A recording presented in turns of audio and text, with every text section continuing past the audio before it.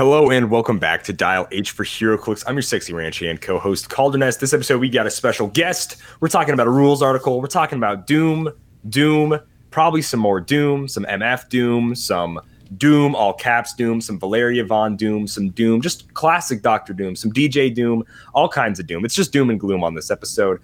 We're talking about a little bit about the HeroClix economy. Play some Bad Samaritan like always. This is episode 351. Howdy, howdy. Let's get rowdy.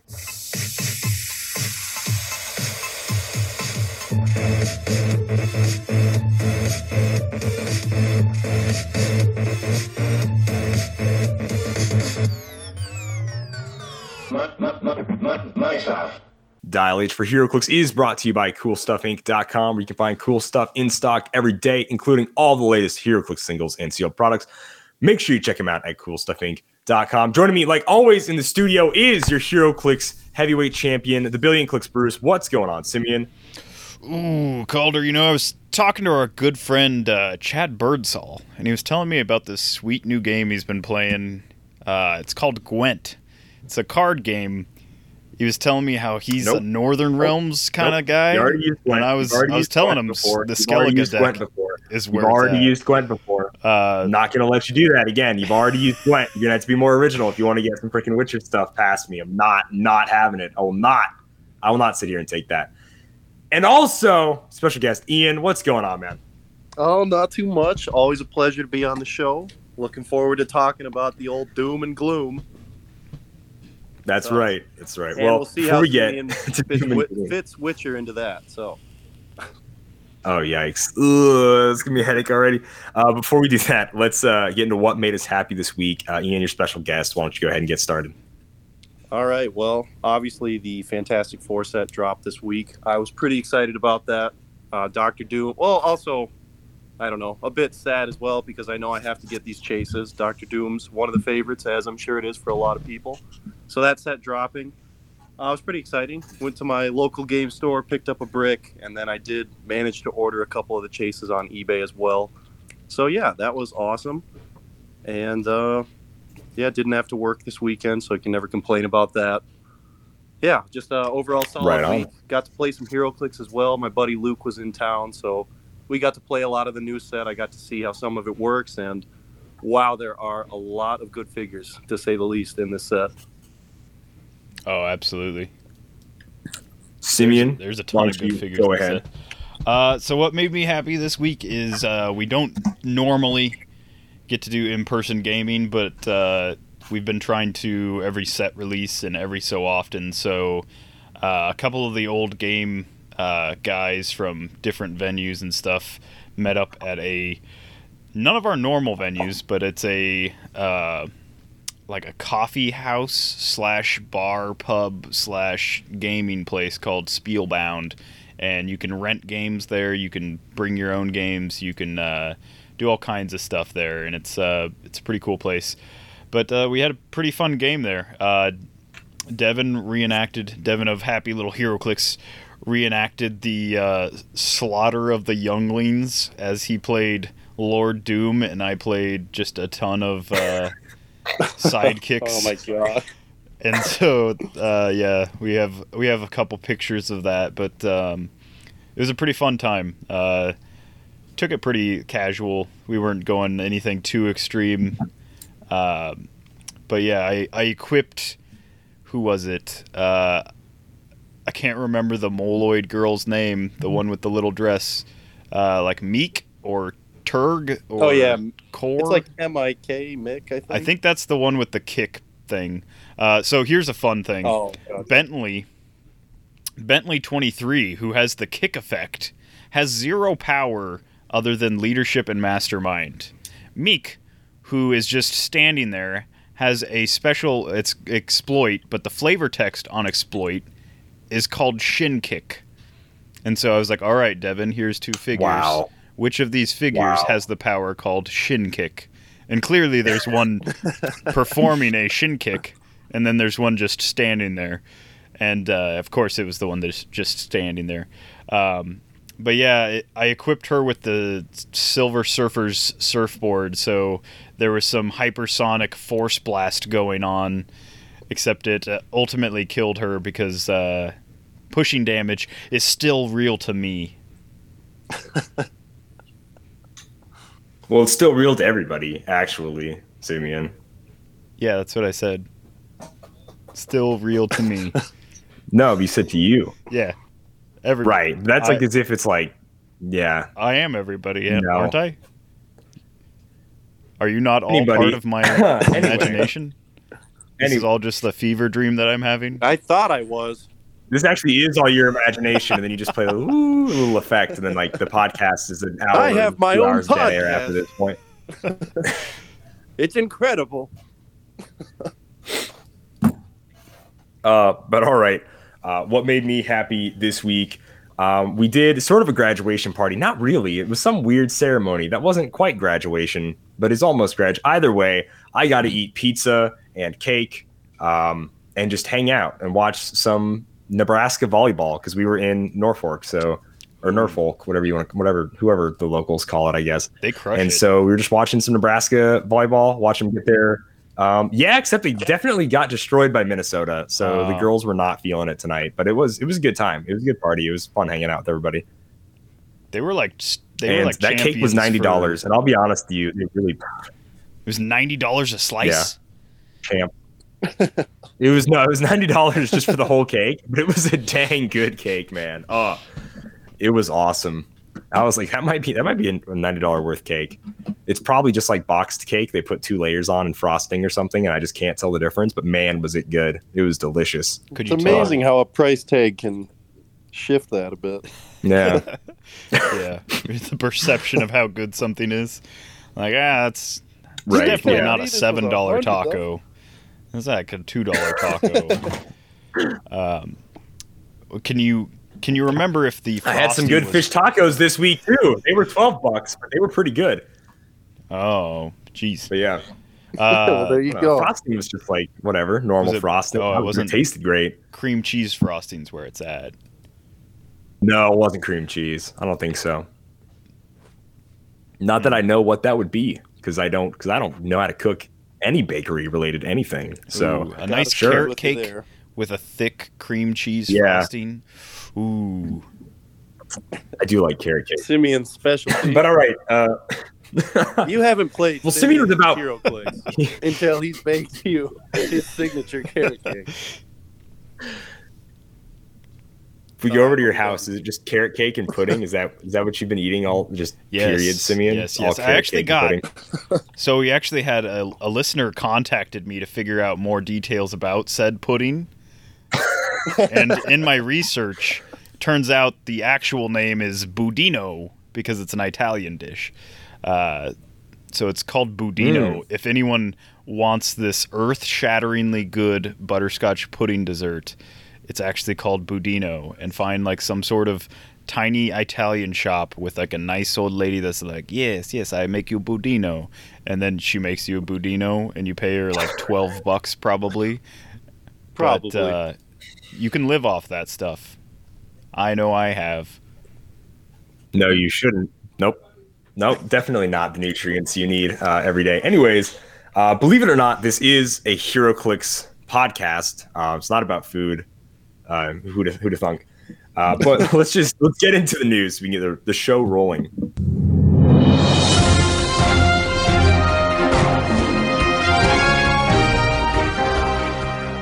I'm going to do a real quick thing about the whole Article 7. This is probably the worst article written to date. The person had an aneurysm or a stroke or something while typing this article, and it is very difficult to like comprehend and understand. They need to do their bullet points thing again, where it's like, this is what it was before. This is the change. And now like all They this just do stuff half is just and sort half. of it's just, yeah, it's sort Well, of I just there, don't, it's sort of not. I don't have as much fun reading that way, so WizKids keeps it this way to keep the articles fun as well. Right. If they didn't give me a migraine to read them, I would say they are fun to read. But Well, you yeah, have to decipher the rules in the same way you decipher the game. Which I guess that's one and the same. yeah. So they did free versus at no cost, which is great. So, oh boy, At no cost helped people know that their close action, usually an attack, was still part of a costed action without requiring you to end with 2 action tokens at the end of the power.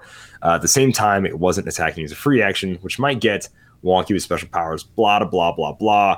So I don't know. There was a whole bunch of stuff, but really the takeaway was the swim thing. No one else paid attention to like the place versus places and how they're changing that, or the free versus at no cost. And then it was like, oh, but you can't be targeted within 4 squares. You have the swim team ability. And that was the only thing. And that wasn't even the point of the article, which was wild.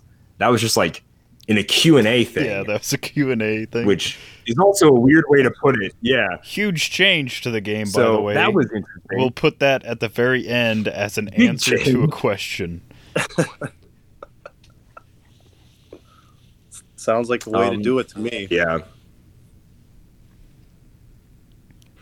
I am glad that So that's fun. I mean, that's they're, fun. And then, going forward with like place versus places and stuff like that, because HeroClix has several. This is only one example of like several times where they reuse phrasing, but it means different things in different contexts. Right. And I was like, you have the entirety of the English vernacular at your disposal. You could literally just go to Google, type in thesaurus, find a different word for like whatever word you're using, and then use that in your rules. Also, I know WizKids listens to us because they've made several of our changes that we've suggested. Stop using may use. If I say, you may get in my car, that implies that there is a choice. If there is no choice involved, it's not can use or may use, it's uses. It's just uses. If I say get in my car, that's different than you may get in my car or you can get in my car, because then the victim still has a chance to run. And if I just say get in my car, that takes away the chance. Car talk.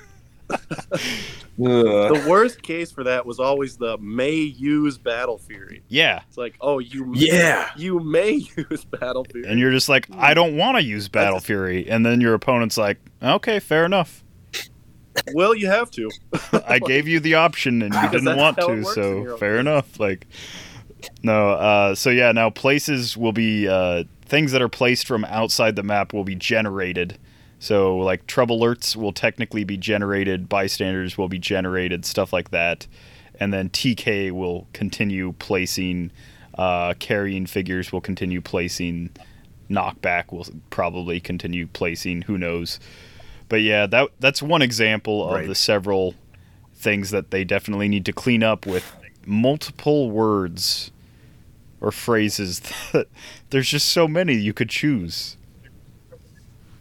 Right. And then obviously they're just getting rid of at no cost as well, which is just so fun. Places generates at no cost, gone. Goodbye. Well, I mean, places generates, just going to be specific. But yeah, what a fun article. And that's all I really want to say about that. It was a thing that happened this week. If you want to see me and Simeon play games with the new rules articles, head on over to our YouTube channel. We did a Thursday Throwdown, I guess technically Saturday Showdown this week because I was way behind. I should honestly be fired for how terrible my upload schedule has been. But either way, that's on YouTube. If you want to watch some Star Trek versus The Hobbit, but with new rules, it's there. If you want to watch it, it's there. You know, people have asked what the pinnacle of HeroClix is, folks. And I think you have the opportunity to see it now. This is Star Trek we're talking about, and not the good figures they've released recently. This is the OG Star Trek, spaceships on dials. You can't beat it. You can't beat it. There's some promotion. There you go. You heard it here first, folks. Of course. All right, guys. We didn't even pay him to say that. Give me your PayPal again after the show. No problem. Yep. And then for the public as well, my PayPal is not selling out. No, never. What? No, of course not. Goodness. Who would ever just spam their PayPal on their Discord server? I don't know anyone who would do that. Anyways, Simeon, you want to talk about these Doom chases? We know them all. And we know they work well together. But let's talk about just how stupid. Or actually, Ian, do you want to talk about Time Platform Dr. Doom a little bit here? Yeah. I definitely do. I think this is something that needs to be changed, and this is something that I realized recently. So, if this is old news, apologies. But I realized that Doctor Doom, for his trait, learn from the past, which is at the beginning of the game, roll two d6s and place the results on this card. If Doctor Doom is 150 points, it's roll 3 instead. Whenever any attack roll is made, yes, any attack roll, you may replace a d6 in the roll with a d6 from this card. So there's a key distinction that makes this way more busted than any other dice manipulation piece we've seen, and that's the fact that the die is not removed. So you are just constantly taking dice from any attack roll, globally, no line of fire, nothing, the entire game. So you're just changing the outcome of, if you wanted to, literally every attack.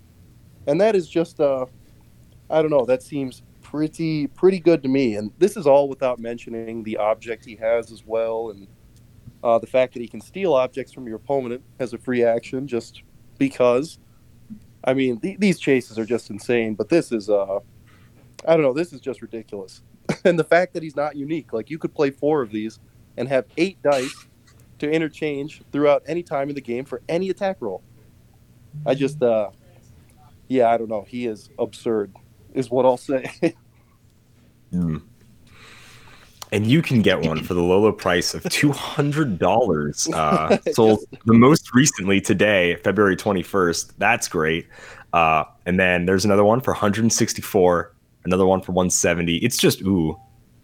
You better hope you pull one of these guys, because wow. Yeah. Buy another case. I mean, I think we all kind of knew that the chase that came with an object would be one of the higher ones. There's always like some of the bad chases that like nobody really wants to pull. And then like even if this one was middle of the road and came with a somewhat usable object, he'd be more expensive just because of that fact. But yeah, he's also not unique. Right. So yeah, you can play multiples and have multiple dies to choose from to swap. So it's a lot. And then if you win, so it becomes kind of funky if you lose map roll in your second player, because definitely. First player gets to choose which beginning of the game effects go first. But if you win and you're the first player, you can choose to swap. You can choose to swap like from one Doom to a different Doom. And then you can do a different because that's at the beginning of the game. Then you can do a different at the beginning of the game effect. And then if you end up with Time Platform Doom, it's Dr. Doom may start the game with the Time Platform equipped. So it just, it's there. But yeah. It's there. It's a lot of stuff. He also, I think, 10 points or less. Yeah, if you swap to an opponent's object, they don't score the time platform. It gets like removed from the game for 0 points. So you just get to steal. If you want to do that, you get to steal one of their 10 point or less objects, and they just have like no recourse and no. They don't get any points for anything, and now they're like one object short. Yeah, this just seems like. I think just the core issue of it is that this is one of the least interactive figures I think they've like ever made.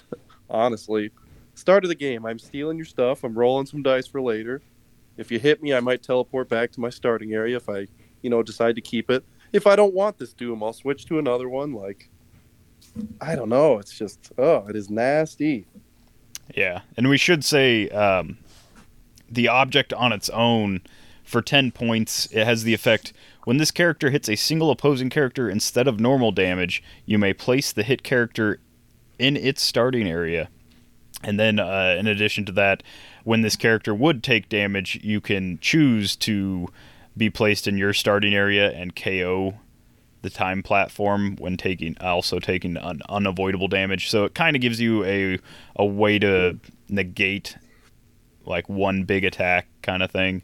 But the bigger thing is on any character, so there's several characters in Golden Age. In Modern, it's mostly just Jason Wingard, but any character that has kind of like a chain effect where they can hit multiple characters. So with Jason Wingard, he can mind control, and then using that character's square, when he's done mind controlling that character, he can draw range and line of fire and target another opposing character, and he can go through an entire team like that. And if he has this time platform equipped, he can send an entire team back to its own starting area, which just seems, I don't know, what's a good word? Let me open up a thesaurus. It seems pretty placed to me. It seems really. Oh no, that's a wrong thesaurus. Bad. It seems bad. It makes me feel bad when my entire force just got into position and then my opponent sends it back to the starting area. It makes me feel bad, and I like to play this game to feel not bad, to use WizKids terminology. What do you think of the potential of the time platform on one-man armies? Is that something you think will be seen as kind of a get-out-of-jail-free card for when they do get hit hard? After the rules change, I could kind of see it. So in like a one-man army or like a tentpole situation, because you'd have to be like 290 points with the time platform. I could kind of see it after the rules change when it's not as easy to stack damage, and when it's like a single character, like one 290 point figure could also have their own theme team prob and have like a +1 to initiative and stuff like that. I could see. I mean, you're not gonna completely take out your opponent's force, I don't think, with a one-man army, but yeah, probably not. With the time platform, you could definitely run it 2 time without taking, I feel a full damage. Definitely feel the same way about it, where I think there's potential there as well.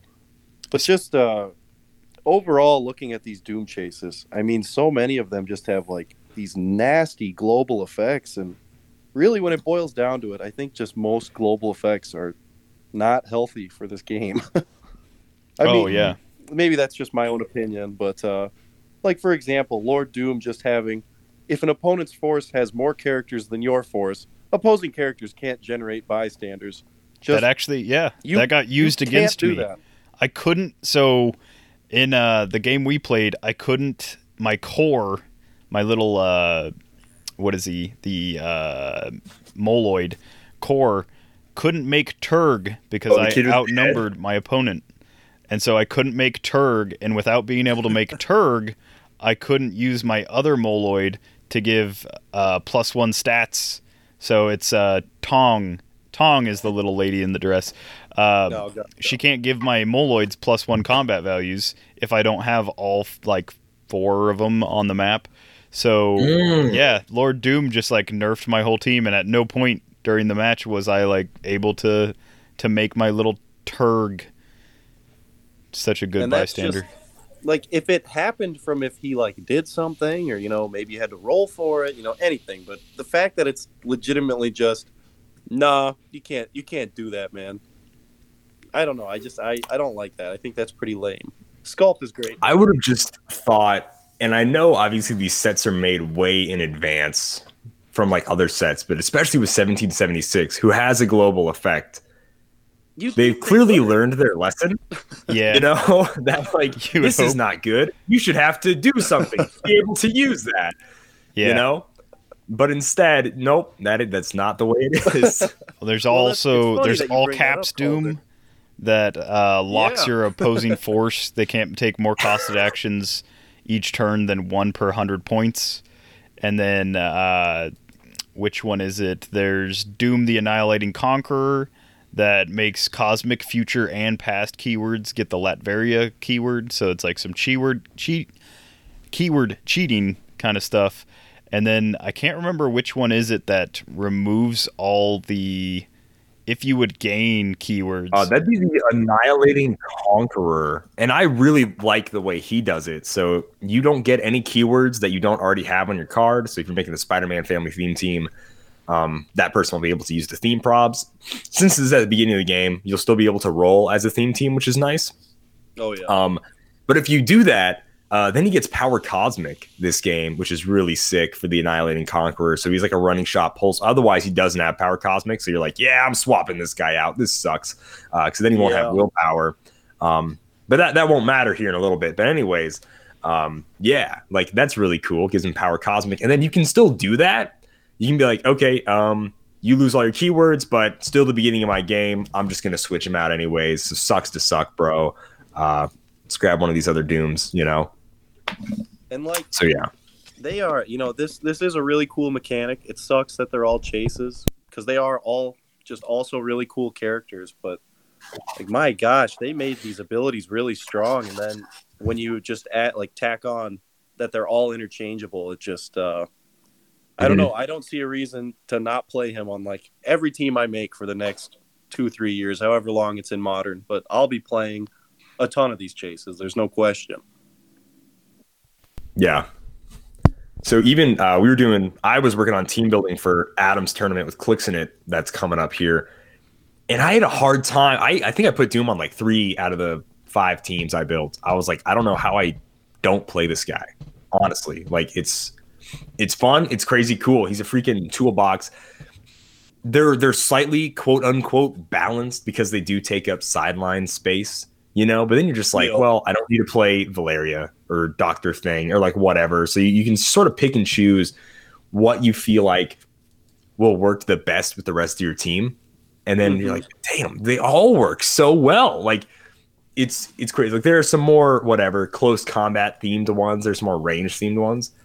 But either way, you just give them all the Carnage symbiote or Exo specs, and it works for all of them. So who cares? So like, yeah, really they're nutty. Like they can rise to any occasion. Like you have an answer to a lot of stuff in, like 1 or 2 pieces that you're running.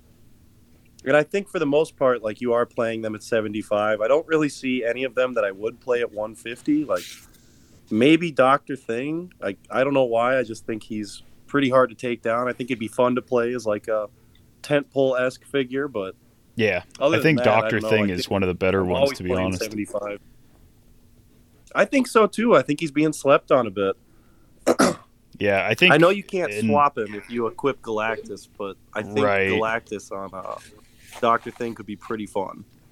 I think post rules change, post Wonder Woman, some of these things at 150 isn't going to be. It's not going to be like the crazy. Like you might play a Doom at 150 and one at 75, and you can swap either one of them out. Like you could even swap. So I could play Lord Doom at 150 and Dr. Thing at 75, and then I could swap my 150 Lord Doom for a 150 Dr. Thing and my 75-point Dr. Thing for a 75-point Lord Doom, because none of them are unique. So I can just interchange however I want if I'm running 225 points of that.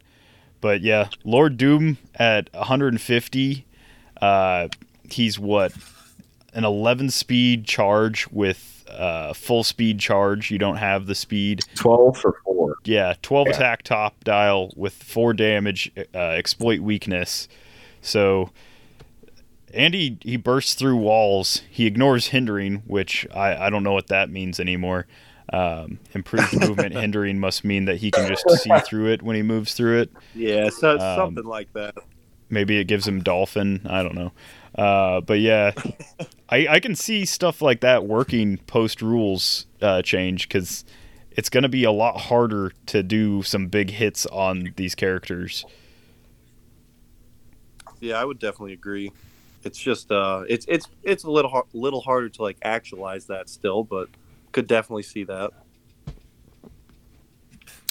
I think the one thing for pretty much all of these chases, except for like Doom the Annihilating Conqueror, they're at the very least, and this is being kind of nitpicky, they aren't protected outwit.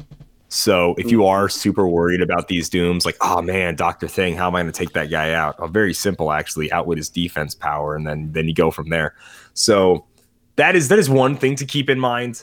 And we haven't even talked about like Sorcerer Supreme either. Being able to, once per attack, you just get a reroll. The attack roll is insane. I mean, that's range and line of fire. Yeah, see, that's my mind. They didn't make that a global effect. Because why not at this point?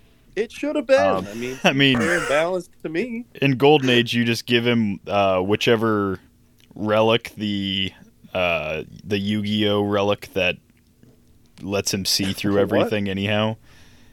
And only you would know what the Yu-Gi-Oh Yeah, relic that- is. You realize that. No, like referencing that. I mean, you might as well reference a different game. Like what? no, there's the Battle of the Millennium set technically. Yeah, so that's what its anyway, in name is. Warhammer 40K, when I have all my troops, Yeah, just- Yeah, sorry, your Lord Doom wasn't facing the correct direction when he began charging. exactly. It's the Millennium Eye. So no, that's the Outwit one. It's the Millennium You Ring. don't even You know still it. got it wrong. You don't even know it. The Millennium Ring. So in Golden Age, this character can use improved targeting, ignores elevated terrain, hindering terrain, characters, and may make a ranged combat attack against any opposing character within range and line of fire, even if that character is in an adjacent square. So it basically gives them sharpshooter with ignores elevated and hindering and characters. So having that and then being able to reroll literally every attack that happens in a turn, because it's not prob, it's may reroll just attacks. reroll. Yeah, so he can absolutely every single attack that happens in a single turn he can reroll, which is pretty nuts. Not as nuts as Time Platform Doom, who can just swap out dice constantly, but I mean, why not just better play at it. both? Like this dude has a Yeah, why specific not play thing, both? and Time Platform Doom is just better. Yeah. Yep. Not even wrong. Not even No, I can't even argue that. You're right. Just play both. It's li- It's a little taco commercial. It's like, why not both? Like, yeah, you're right. You're right. You're Yeah. really right. looking at it, it's like, oh, I could play one Doom for 150, but two at 75. Oh, okay. I don't know. They are just something else. Yeah. And we've already known that, like, so besides the keyword cheating that you can do with, like, I think is it Annihilate and Conquer does the keyword? Yeah, the Foe 4 and then Cosmic Force Future Control. Past. So the keyword cheating that's like, Cosmic Future Past, and then Latveria already being a good keyword. And then I think does also the new Morgan Le Fay do like Avengers to Latveria? Yep. She does. Well, not Yeah, new, so, like, but the I don't legacy know card. Yeah. Oh, right. The old legacy. Yeah, the new legacy card, Morgan Le Fay. So, like, whoever, like, 10 years ago wanted Latveria, I guess Latveria wasn't even a keyword 10 years ago, keyword last year. So, like, now Latveria, I don't think anyone would have guessed that Latveria is now, like, a crazy strong keyword. Like, stronger than I would say maybe the strongest named keyword, but not that named keywords matter anymore. But still, like, one of the strongest named keywords right now. It's insane. Yeah. Yeah, I'm really wondering how theme teams will shape up after these rule changes. Like, well, not shape up, I guess stack up would be the right phrase. Like, will it be as important? I really don't think so. I mean, if it caps at +3, And then your map, like, to me, the biggest thing for theme team was always just winning map. Absolutely. And now you can't reliably do that anymore. So it's, man, what's the point? It's so rough. If at most Like, I you're would gonna have have preferred a if you would have +3, changed, like, yeah. and yeah, I would have been cool if they would have did, like, instead of the whole theme prob fix where they were like, oh, Captain Venom makes a name theme team. Well, how about instead you get double the theme props? If they would have said you get double to your map roll, so now you're at least a +6 on your opponent, that's an extra die, then I would have been cool with it, honestly, more than the theme prob thing. But it is what it is. mathematically, yeah. a few people have said like a +3 to like a +0. So if you have +3 over your opponent, that still gives you like a 70% bonus to like initiative. You know how many times somebody's had like over a +3 and rolled a crit against me, or like rolled really low for initiative, and I've managed to roll like the average of like 7 or 8.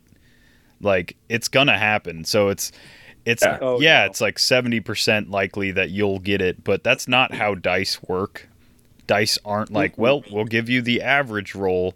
They're a very fickle kind of thing, you know, because they're anywhere in the range from 2 to 12. So you're gonna get like a low roll, and occasionally your opponent's gonna get a high roll. So yeah, it's absolutely not a thing you can bank on anymore by any stretch of the imagination.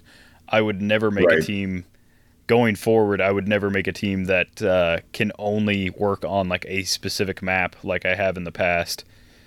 And yeah, it's going to be interesting because it's good to move away from, though. I agree with that 100%. Yeah, I don't think it's a bad move. I don't think it fixes the fact that the second player gets kind of hosed by not only not getting to pick the map, but also not getting a full turn of first turn immunity. But I think it's a good step in the right direction to like at least balance the playing field as far as.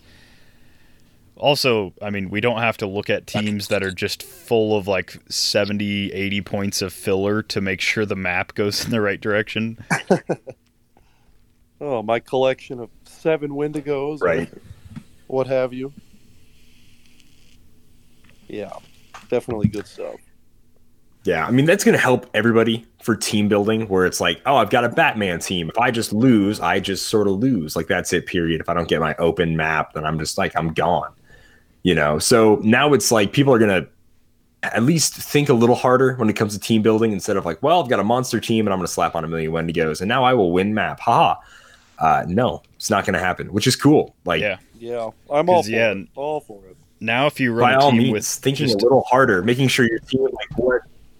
Yeah. No, Simeon, go for it. No, Simeon, talk over me, Simeon. Go for it. If you run a team with just Wendigos now, or just like Wendigos and like some mystical stuff or monster stuff, and you go against a JLU Batman and like Dr. Fate team or whatever, all your Wendigos can just get hosed in like turn 1. I mean, not all of them, but every single one that Batman can see, and then before you close the gap, he's going to do it again. So, yeah, it's... It comes back to that problem of let's get rid of these global abilities. Like, why is Batman hosting a concert this hard in the map? I don't know. How does he do it? And Bats, those lyrics, you didn't have to go so hard, man. And you didn't have to pay any points for speakers? When they were designing that Batman, you know there was one guy that was like, man, is in-capping everyone he can see too powerful? And he was like, no, the mind control might be a bit much, but I think we'll be fine. Word it more poorly so we can make and then, it even like, stronger. Year 1 of him being played, and they're like, oh, we didn't realize... We didn't realize at all, like, the implication is the problem, yeah. Because of the implication. Okay.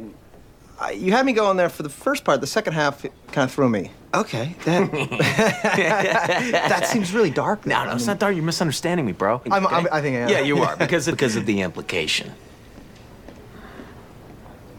Now, you've said that word implication a couple of times. What implication? The implication that things might go wrong. Yeah, my gosh. But the implication. Insert the implication right there, Simeon. I would say just to kind of wrap up the thought on like just map choice. I have played enough games on Ancient Hold to know that I don't really want to play there again.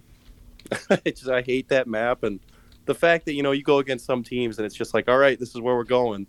It just sucks. Like, losing the map off of an initiative roll. Yeah. It just feels awful because you know where the game's headed. Like, you always have a chance to win, but you know what the likely outcome is. I will say, I don't normally, like, say that I'll, like, concede a game, but what was it? Like, the Rock Labyrinth map, the ROC Labyrinth map or something like that. I played on that, like, once. And when I had to roll for the map again, I was like, if I lose this map roll, I will not play on that map again. It's like way too oppressive, closes down way too many avenues, and then the other team was specifically designed to work on it. So I was like, yeah, I'll just concede. Like, that was one of the few times in my HeroClix career where I was like, I'll absolutely just concede rather than playing on this map again. And the fact that I don't actually have to, like, worry about that as much now, I'm like, at most, my opponent has a +3 against me. I don't know. It's great. It's fantastic. It's future There's foundation. Some maps that should have never been made. It's a foundation we can build the future of Hero. See, I knew you were going to say something stupid. And with All that, right. we can wrap up our Dr. Doom discussion for now. To not just affect the now, but affect the future. Down 7, 8, 9, 6, 1, 1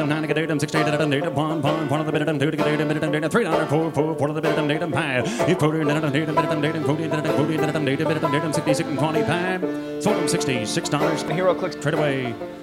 Ian, you want to talk about number one, when a new set drops, what do we always get bombarded with on Facebook, ladies and gentlemen, or on eBay, depending on what you look at? That's exactly right. That's exactly right, listener. Thank you. It's sale posts. We see sale posts literally everywhere constantly for the first couple of weeks after a set drops. Normally, there's like a pre-release, crazy sale prices, not really any pre-release going on right now, so that's whatever. It is what it is. And then, of course, once everybody gets it, everybody's selling it. Some people haven't even got their product yet, and they're just, boom, they're going nuts. This set is especially crazy cool because we've got objects that always affects the price of figures. We have chases that are just nutty, insanely expensive, and we have legacy cards that will affect the price of not only what they cost, but like older figures as well. So something that we've been kind of wanting to have Ian on the show for a while was a little economic analysis going on here. So I'm just going to let you have the reins for this part of the show, my man. All right, for sure, man. Awesome. So, yeah, something I've always found interesting about HeroClix, just one of the components I've been continually fascinated by, is just the price of figures and kind of what drives them. Because obviously, I think at this point, especially with COVID, I'm a collector first. And, I don't want to pay these absorbent prices for figures. So finding the right time to buy can be everything. I think the most recent example of that can be seen in 1776, the Spider-Man chase from the last set. Everybody remembers the errata that pretty much bricked him. You saw his price get cut in half. As a buyer, kind of knowing that that was inevitable ahead of time, would have paid off in the long run, because I think, just days before that, it was selling for roughly like 140 to 170. And then the day after, you were looking at prices of like 100. And that just feels awful. So, always being able to predict that is one thing. But kind of segue into this new set. It was very interesting. So the first day a set comes out, if there are figures I want, I will sit on eBay and I will look for them. That's just, I don't know what I do. But the output for this time around was very, very limited. Like, we were already seeing, there's a few things that could attribute to it, but there just weren't a lot of figures being posted on secondary markets or Facebook at all. It was relatively dead for a release day. And, you could attribute that to kind of the distribution of HOX, like maybe people weren't buying as much this time around. Like you're saying, a lot of people hadn't gotten their product. But what I think it really is that people are already holding on to these chases. And I think the market that the Doom chases are seeing is very comparable to the Spider-Man ones, where there's just an infinite amount of potential in them. Being able to swap out between 8 different chases, they're all cool characters. They're all popular, they're all valuable, they're high rarity. There's everything you want right there.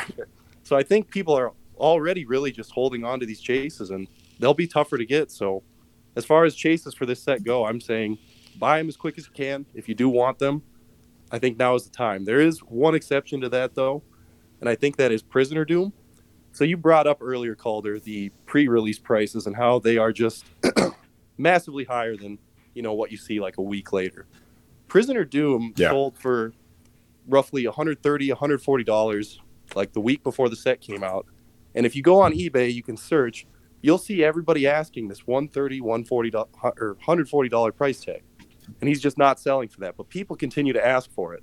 So that pre-release price kind of set like a floor price for it. But it's just interesting because nobody's paying that. So there's, the occasional case where they're not really worth that. But I'd say that's like the one chase that kind of goes against the grain for this set. I think the rest of them are just, if you can buy them and if you want them, I think now is the time. But that's kind of my take on that. And you were also mentioning that equipment can always drive the price of a figure. The flexibility, the variability of that is always something interesting as well. And we are seeing that a bit in this set. This is the first set with equipment on primes. So I'm interested to see how the price fluctuates there, especially considering that I think the object that the Prime Diablo comes with is good. I think, I don't know. I'm interested to see if Prime equipment becomes one, like a thing they'll do again, and two, how high that price ceiling can get if it is, competitive worthy. Another thing that I thought was really interesting in this set is the legacy cards. And so I think this will be something that's comparable to team up cards, where they'll be pretty hot at first. People will be racing to get them. But as more sets come out, as time goes on, I'm not entirely convinced that these legacy cards will be worth a ton. I think the figures they go on will probably increase in value, like considerably. But just overall, from what we've seen, I don't think any of these legacy cards are really worth playing. And I think that's like one of the biggest factors that can drive the price up. But yeah, I don't know. I just feel like I'm kind of riffing here.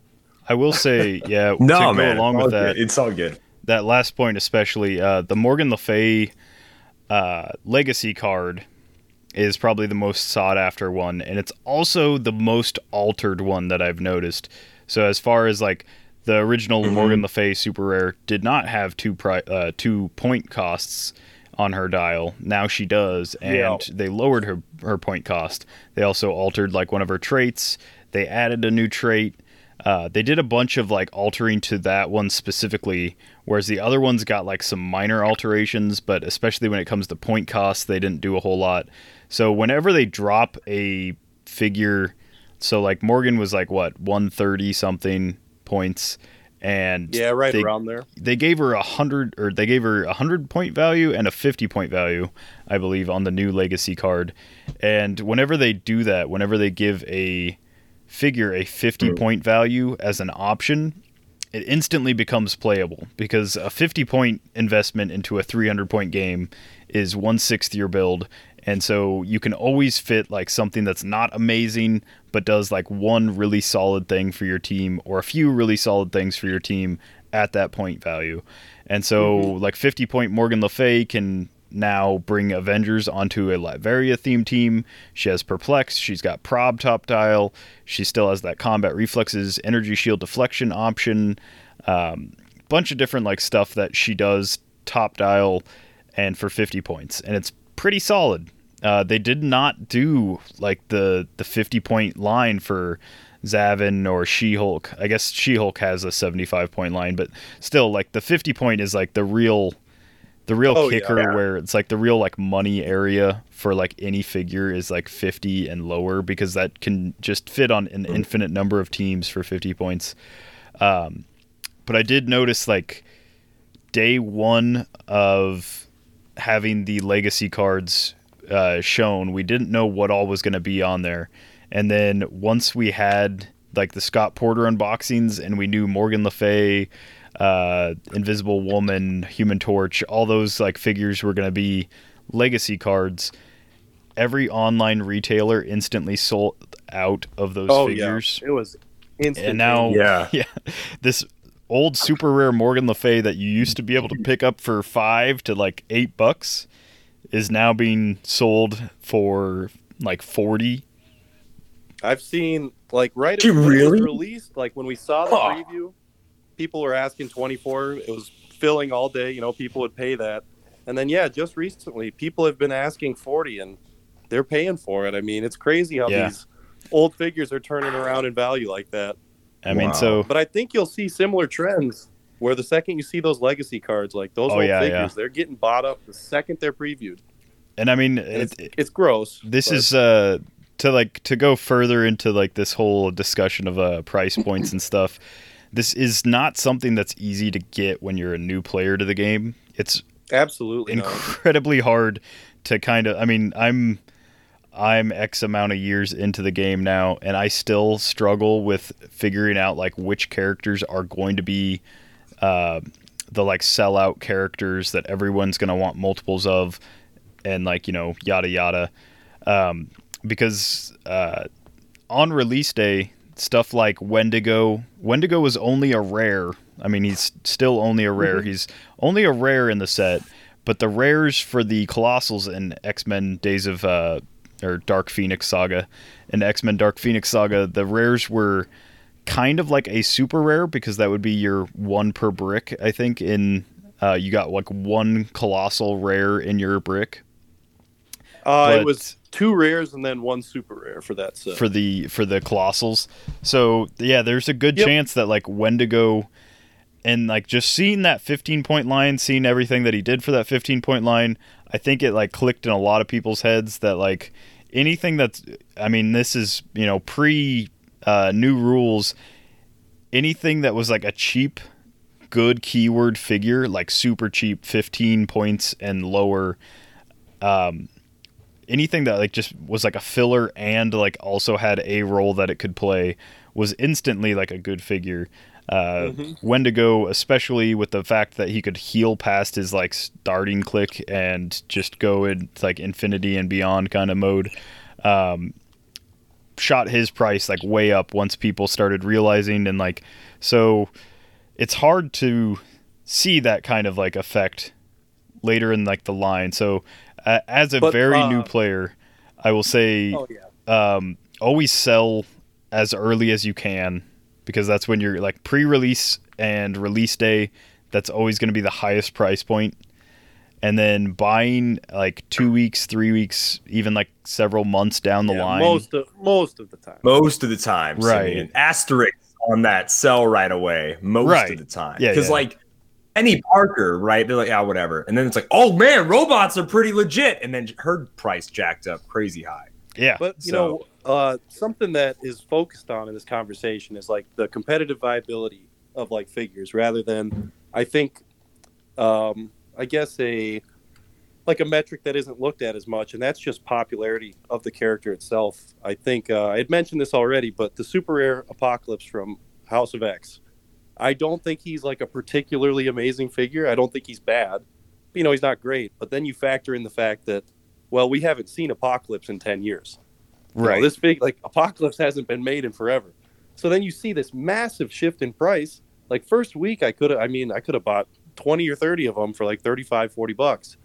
And then a week after that, it's like, you cannot find this guy on eBay at all. $70, $80, like, no question. So it's like, I feel like lately I've been thinking, it's like, I think popularity of a character can drive a price even more than competitive viability. I think Punisher War Machine is a good case of that as well, where almost instantly that figure was like, what, 130, 140, and then he just shot up insanely high when he was starting to make a competitive splash there for a second. I think Old Man Phoenix is a good example of that too. Oh yeah, definitely.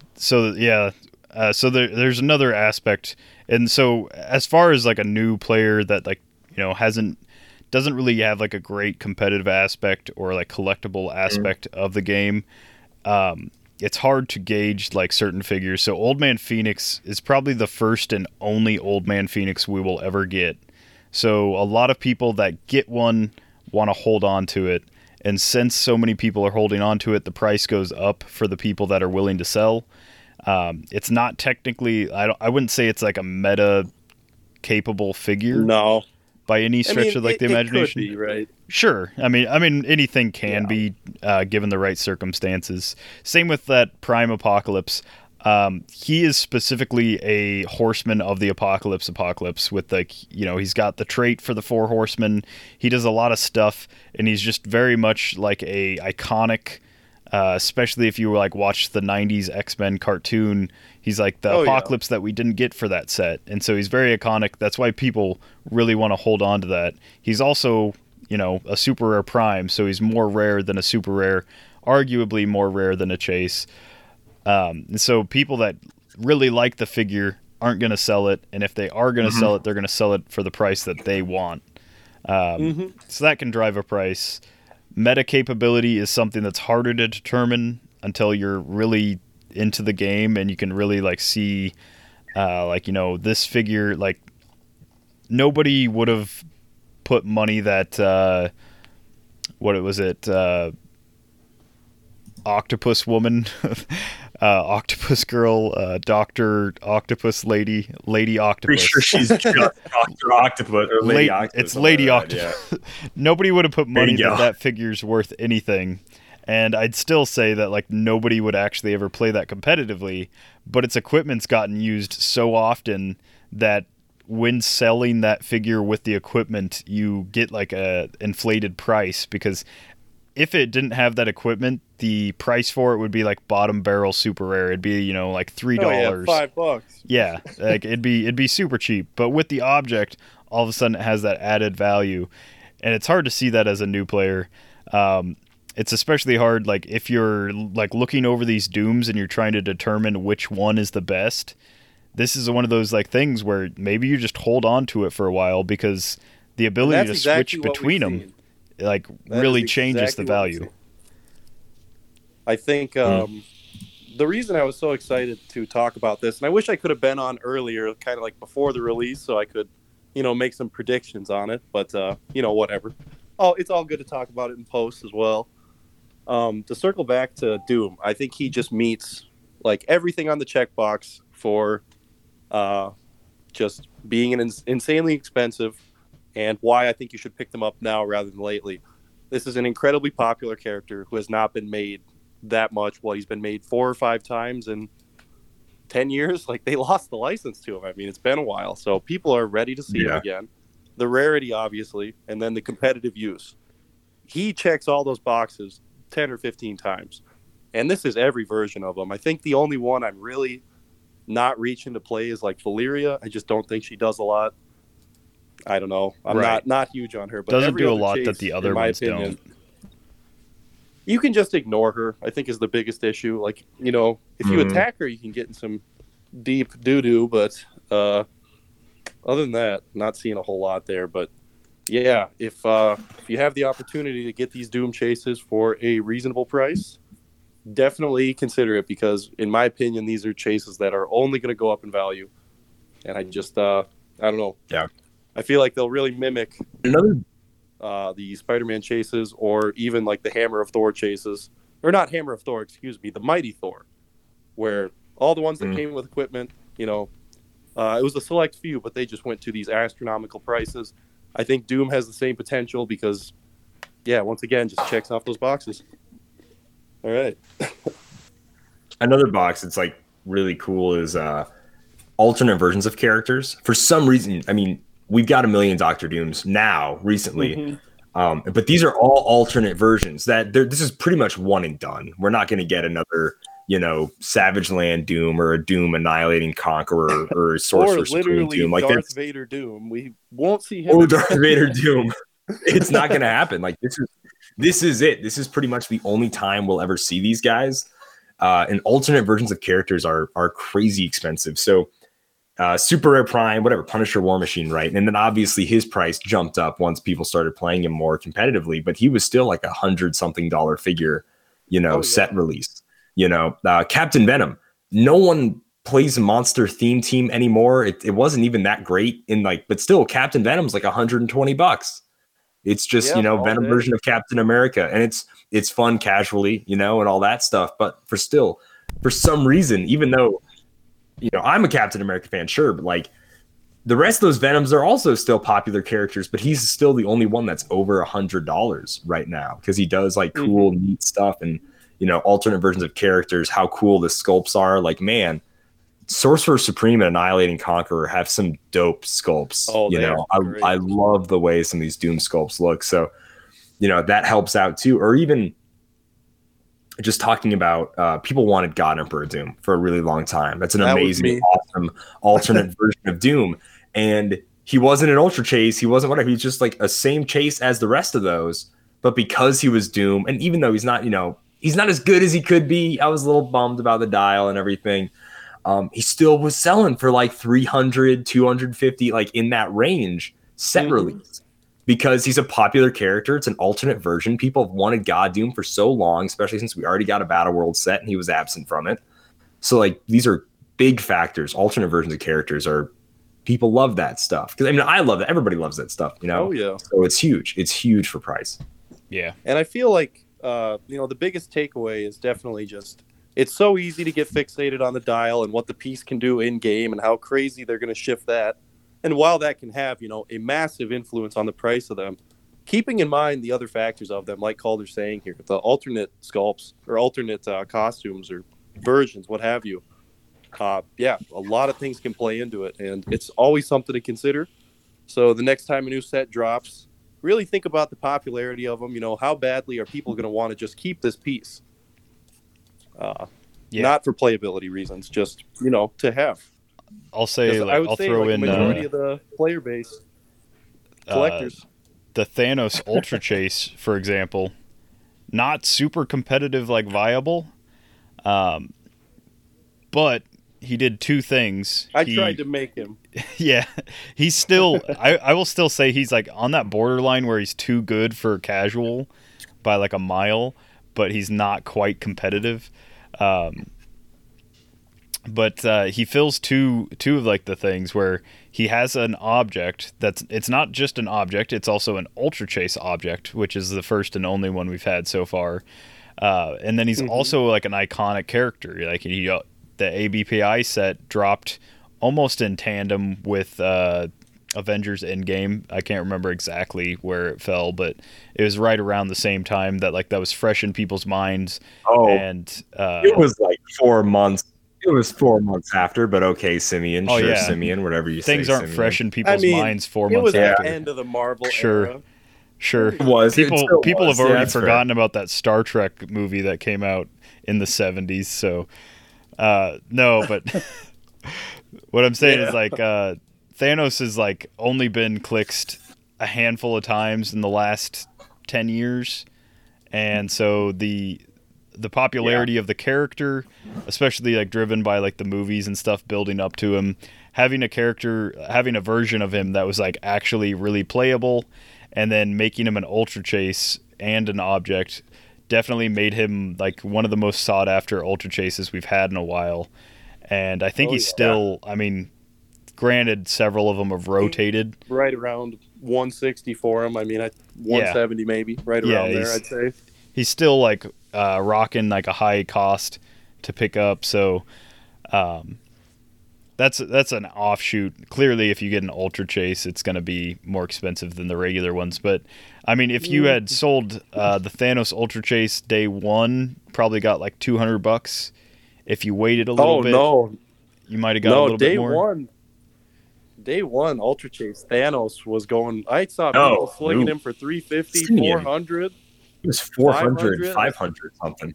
Yeah, there was that. Yeah. Who was it that? Was it Devin who pulled 2 on release day? Some real scumbag pulled 2 in one night. Could you imagine that? Yeah, there was one in front of me pulled, and then Devin. one behind me pulled. I was sandwiched between the two pulls. Oh my! That's why I've repressed the memory.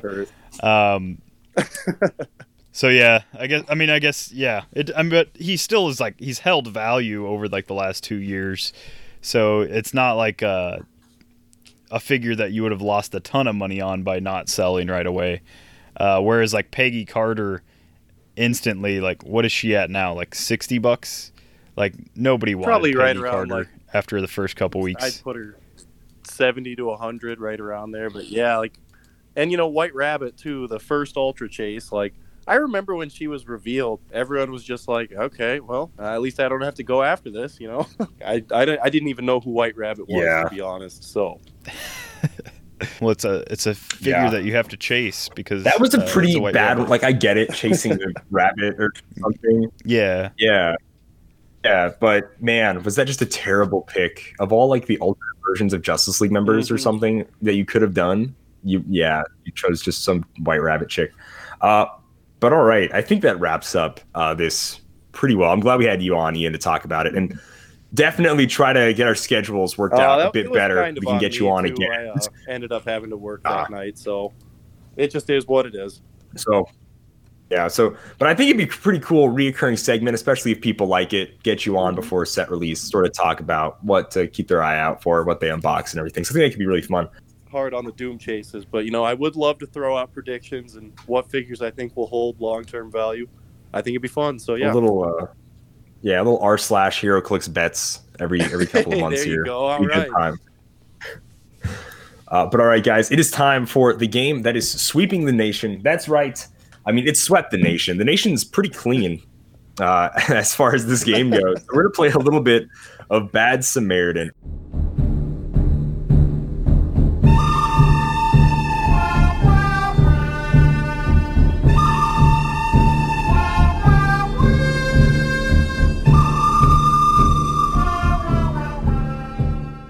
I have chosen 3 modern age figures, and Simeon and Ian, we're going to work sort of as a team to guess who they are. So it'll be one figure at a time. They will get one clue about a figure, and then they will get to make their guess based on that clue. There will be 3 rounds where they each get another clue, and then if they can't guess the figure at the end of those 3 rounds, I will get a point. If either Simeon or Ian get it, they will individually get a point. And obviously, I choose 3 figures. There are 3 of us, so there is potential for a tie. If we do get a tie, I will have an object that they will have to try and guess. All of these are modern age. Fantastic Four has not been out for a week just yet, so it will not be modern age yet. So it is going to be Batman the Animated Series 2, House of X, Simeon. Oh, and if you want to, after I give the clue, you can go ahead and pause, make your own guess before you hear Simeon and Ian's guessing and discussion. Maybe that won't influence you so much, but anyway, Simeon, hopefully that gave you enough time to pull up a random number generator 1 through 20, and I'm ready for the first clue if you are. All right. The first clue is going to be number 10. Ooh. Number 10 is when I realized I lie and I haven't pulled up my bad. So name of special power. This character's special power is going to be a speed power, and the name is Mercenary Assassin. Oh, that's got to be... Are there any modern Deadpools? Yeah, there's one in XDPS, but I think this is a Deadpool counterpart, Deathstroke, specifically the super rare from the animated series where he's got like the flashy effect, or not? Oh yeah, the series, lightning Rebirth, behind him. Rebirth with the flash effect. That's my guess. Deathstroke. Okay. Well, Deathstroke will cover all the Deathstrokes, so don't be too worried about it. But specifically that Deathstroke. Specifically, you're going for the Flash Deathstroke, it would seem. Can all I right. pick the same answer as him? Because I'm like pretty. You can. I can give you guys a half point if that's the way you want to do things. That's no fun. Exactly. All right, Exactly. I'll guess Superman then. That My deadly favorite mercenary assassin. Superman. Superman. Yeah, it's like the Russian version of him or something, maybe. No. There you go. Well, I'm going to need another clue because, believe it or not, Simeon is wrong, despite wanting to split points, which is funny. Then you mentioned Russian Superman. Anyways, all right. Yeah, so we're going to need a round 2, clue number 2. Dang, Simeon. I thought you were on the money there, Simeon. My bad. Yeah. Speed power called Throwaway Deadly Assassin or something like that. Mercenary Assassin, excuse you. Oh, that's where I got it wrong. Mercenary. See, Slade Wilson is not paid. Wade Wilson gets paid. So, clue 2 is number 9. Ooh, number 9 is going to be top dial stats. This character has 7 speed, 11 attack, 17 defense, and 1 damage. Oh, geez. 7, 11, 17, 1. That's real slow. That's definitely not the hypersonic Deathstroke then. I don't know. I'm still convinced. 7 speed. It's like Maybe Calder lied. Just guess Deathstroke again. See, he's like, all right, you guys, now you're right. Okay, yeah. That's what it was. 7, 11, 17, 1. It's a weird stat line. Yeah, the 1 makes me think like a generic with blades or like somebody with blades. I'm thinking like Mind Control in cap kind of esque piece. I mean, that could be too. But it's clearly not someone that's just punching on their own. Yeah. 7, 11, 17, 1. And they're in a mercenary assassin. Oh gosh, I actually have no clue.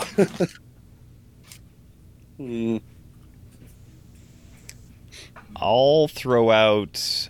At this time, I'd like to remind everybody one of like the Spider-Man people, not alter egos, whatever they're called. The sidekicks or secret identities. Secret identity, thank you. That sounds like a secret identity stat line.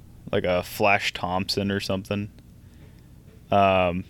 all those sidekicks in the Which one of them Spider-Man. had one? Simeon. Gosh.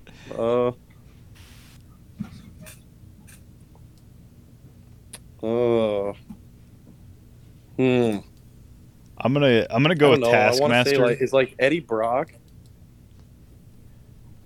You going with Taskmaster? Simeon, is that locked in? Yeah, he's an assassin. I figure he might do something assassin-y.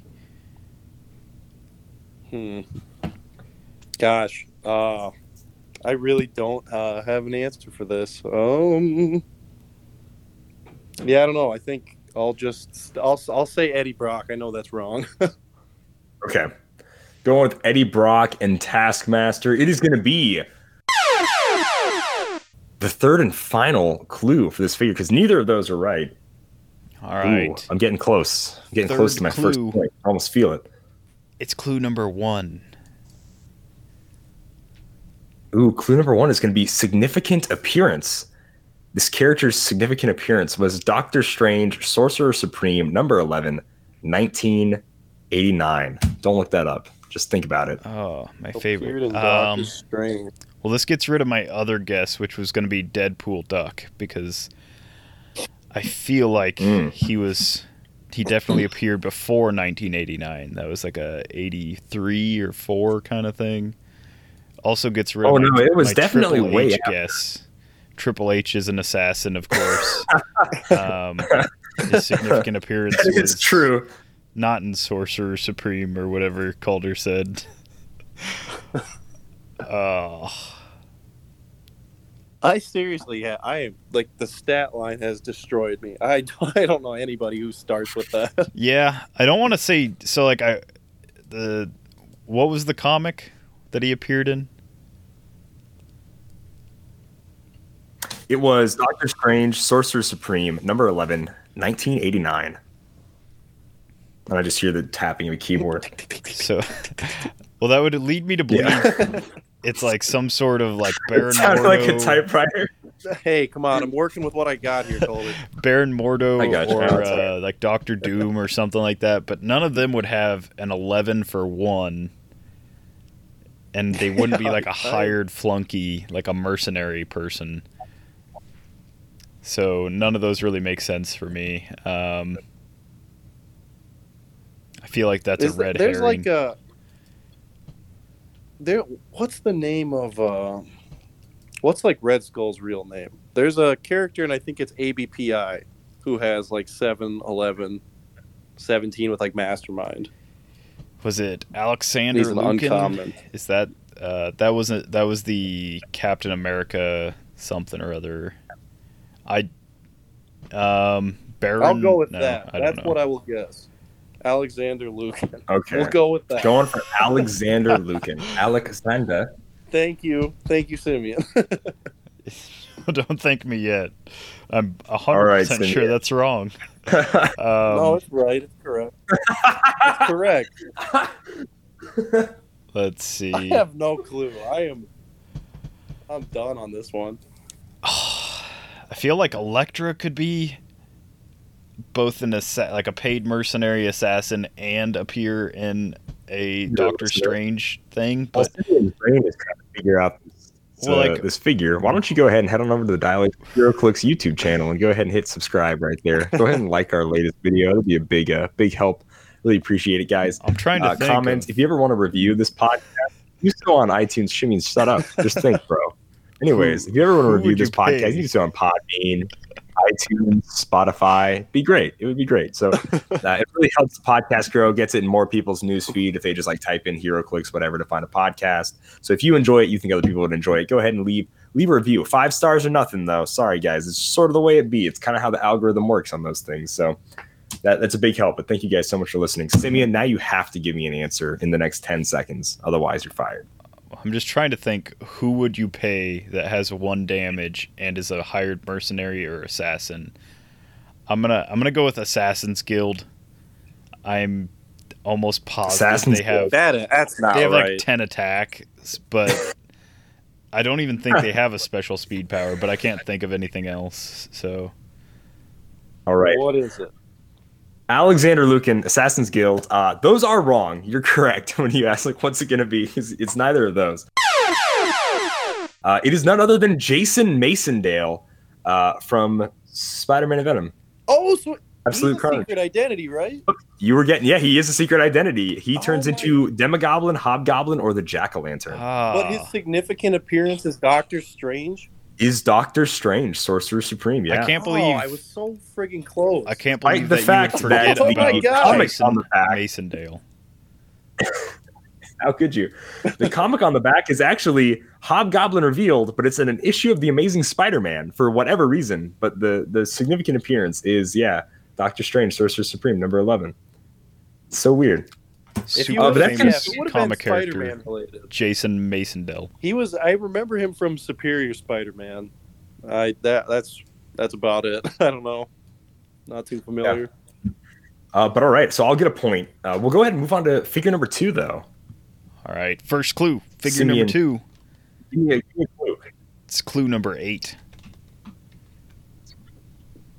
Clue number 8 is going to be improved movement or targeting. Wow, guys, I really hate to do this to you, but this character does not have any. I honestly, I thought I got rid of that clue and like changed it with something else, but I guess not. It's still there. All right, Simeon, it's got to be that Rebirth Deathstroke. Yeah, let's. I'm already sold. I'm actually pretty sure most modern Deathstrokes have some form of improved movement. Maybe not all of them, but I know like No. I know the common one definitely did. No improved So no movement or improved targeting. I'll just guess Micron because I like him, and he doesn't have anything improved. All right. All right, yeah. I'll double Micron. down on Taskmaster, who typically gets improved Nice. movement, Oh, but not okay. always. It is not going to be Micron. It is not going to be Taskmaster. But it will be clue number 2, Simeon. Second clue is going to be number 14. Number 14 is going to be opening attack power. This character has a special attack power, which gives him Blade's Claw's Fangs, but for range actions instead of close actions, only if targeting a single character. Blades. Oh, for range. It's God. It's Rescue from what is that? Is that ABPI or Captain America and the Avengers? I'm pretty sure it's Rescue though. I think ABPI Okay, locking in with did rescue. have a rescue. She had like the once per game. Yeah, Blades you could thing. roll I'm pretty blades. sure. A character that I for sure know like has this power, but is definitely not modern, is Gladiator from Avengers Defenders War. Oh yeah, the disc throwing dude, Yeah, right? but he's not modern, so I'm trying to think of somebody similar to him. We didn't get like a Whirlwind anytime recently. Blades for range, but only to target one character. Is Old Man Wolverine able to do that? Is any Wolverine able to do that? Just shoot blades out of their fist instead of You know, he shoots his claws. That's my favorite Wolverine. yeah, eject a claw. All right, Wolverine. Simeon, what do you got, man? Man, Mr. Fantastic. I mean, he'd be way more Probably. interesting if he was able to do anything of that sort. I'm gonna go Captain America set.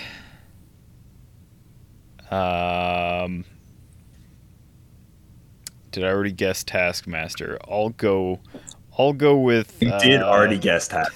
That is correct. I'll go with like Mandarin or something. Yeah, Mandarin. I have no Okay. idea. Locked in with the Mandarin and Rescue. It is going to be neither of those. What? So we're going to second figure clue number 3. All right, clue 3 is going to be clue number 11. Clue number 11 is name of trait. And I really hate to do this to you guys, but this character does not have any traits. Okay, so we're back to the Ooh, drawing that's- board for ranged blades. That's rough. people. Honestly, you have really only one clue for this figure, so I'll let you roll again. because that's rough. We've got some only non-clues. knowing one. Really, you only know one thing. Yeah, we've got We have some no non-clues. improved movement, no traits. Wow, But they can shoot Blady blades out. How I like all my figures. The reroll for that clue is 7. So we'll 7? trade 7 for 11. Generic keyword.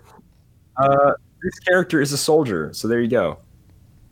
So he's got like a bayonet-esque attachment on his weapon that he loads into his barrel. Something. The lower barrel of his assault rifle is a bayonet that shoots out. Deals It's blades just damage. really a harpoon gun hooked onto the gun. Oh man. Well, we dude, can. I have no idea. We can also kind of negate most super rares and chases since they would have traits almost all the time. So we're looking at like a rare or lower, in my opinion. I'd agree. That kind of Shoots blades. no improved movement. Who the hell does this? Oh, right. What monster would do this? Yeah. Maybe that was a clue. Hold up. He did say what monster. Oh my god. Oh. Dun-dun-dun-dun-dun-dun. Does Billy Batson have improved movement? No, he does not. It's got to be. At least I don't think. It's a ranged paper cut is what's going on. Does Billy Batson shoot knives? Maybe. Man, you Go, gave Tawny Tiger. Oh man. Honestly, I just have no clue. It's gonna be somebody that I've heard of like maybe once or twice. So I'm gonna guess Cyclops. Cyclops. Locked in with Cyclops. That's a pretty cool guess. I'm not gonna lie. I'm gonna guess Wolverine just to go with the X-Men Locked theme. in with Wolverine. Yeah, X-Men. It is sadly gonna be neither of those. No, This that's is none just- other than Justice League Unlimited 013 Jonah Hex. Oh, who Oh, could have forgotten about him? that actually makes Oh it my makes some God. sense now. The Still attack not, power was 6 shooter. Would you ever remember that character though? Like, who's reaching for Jonah Hex? Hey, there's some Jonah Hex fans out there. So You it's- might get offended. It's less Well, about sorry, him. Jonah Hex fans. It's less about him dealing blades and more about him like emptying 1 to 6 shots out of his gun.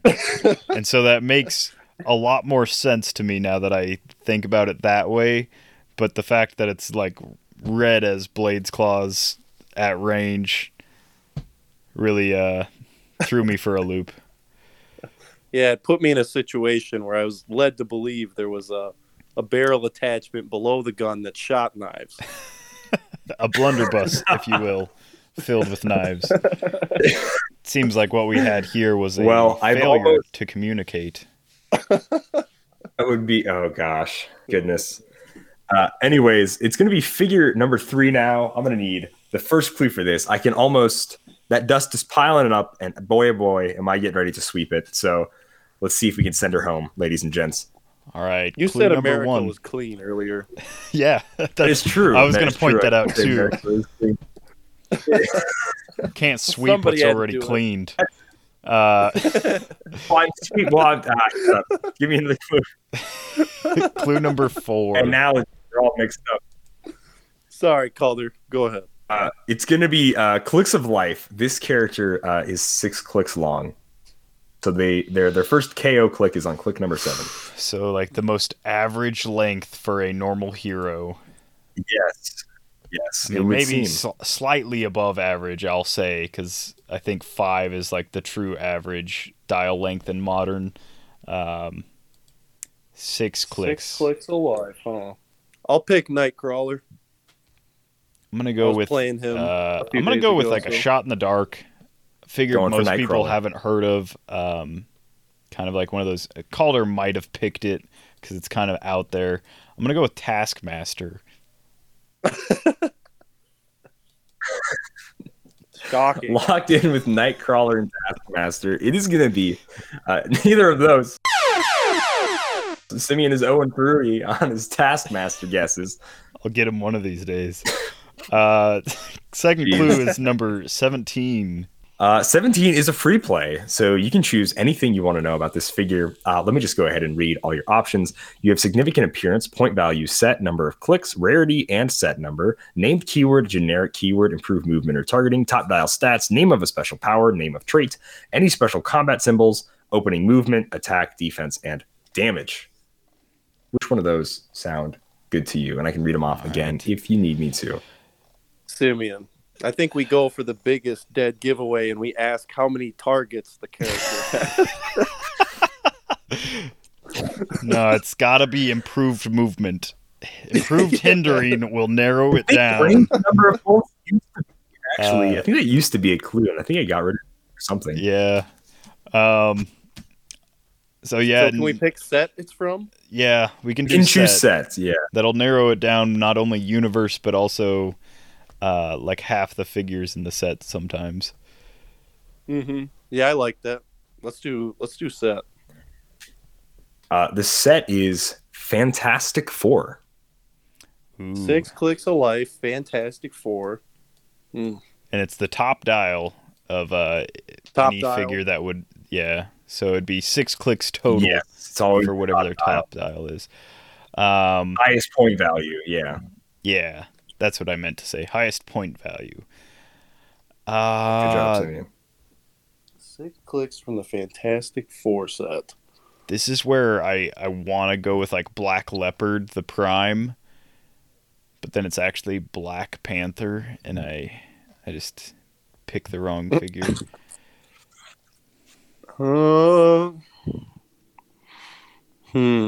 6 click figures in that set. I feel like the Frightful Isn't Four, most of the Fantastic Four 6 clicks? no, kind of. Yeah.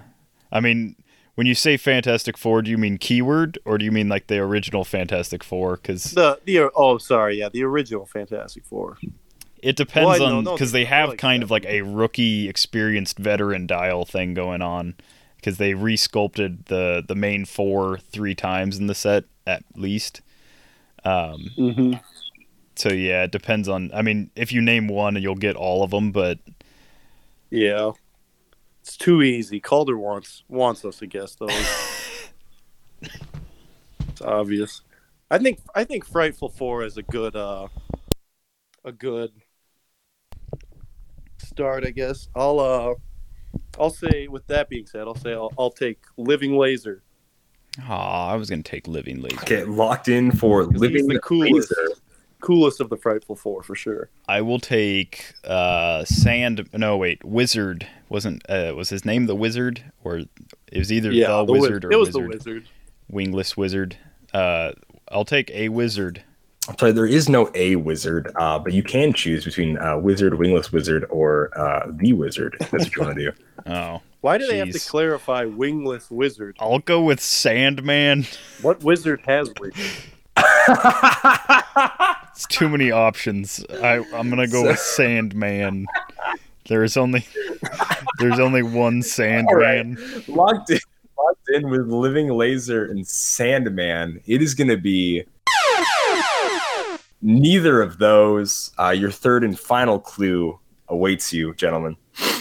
All right. That was for Third clue is gonna Well, be really though, what?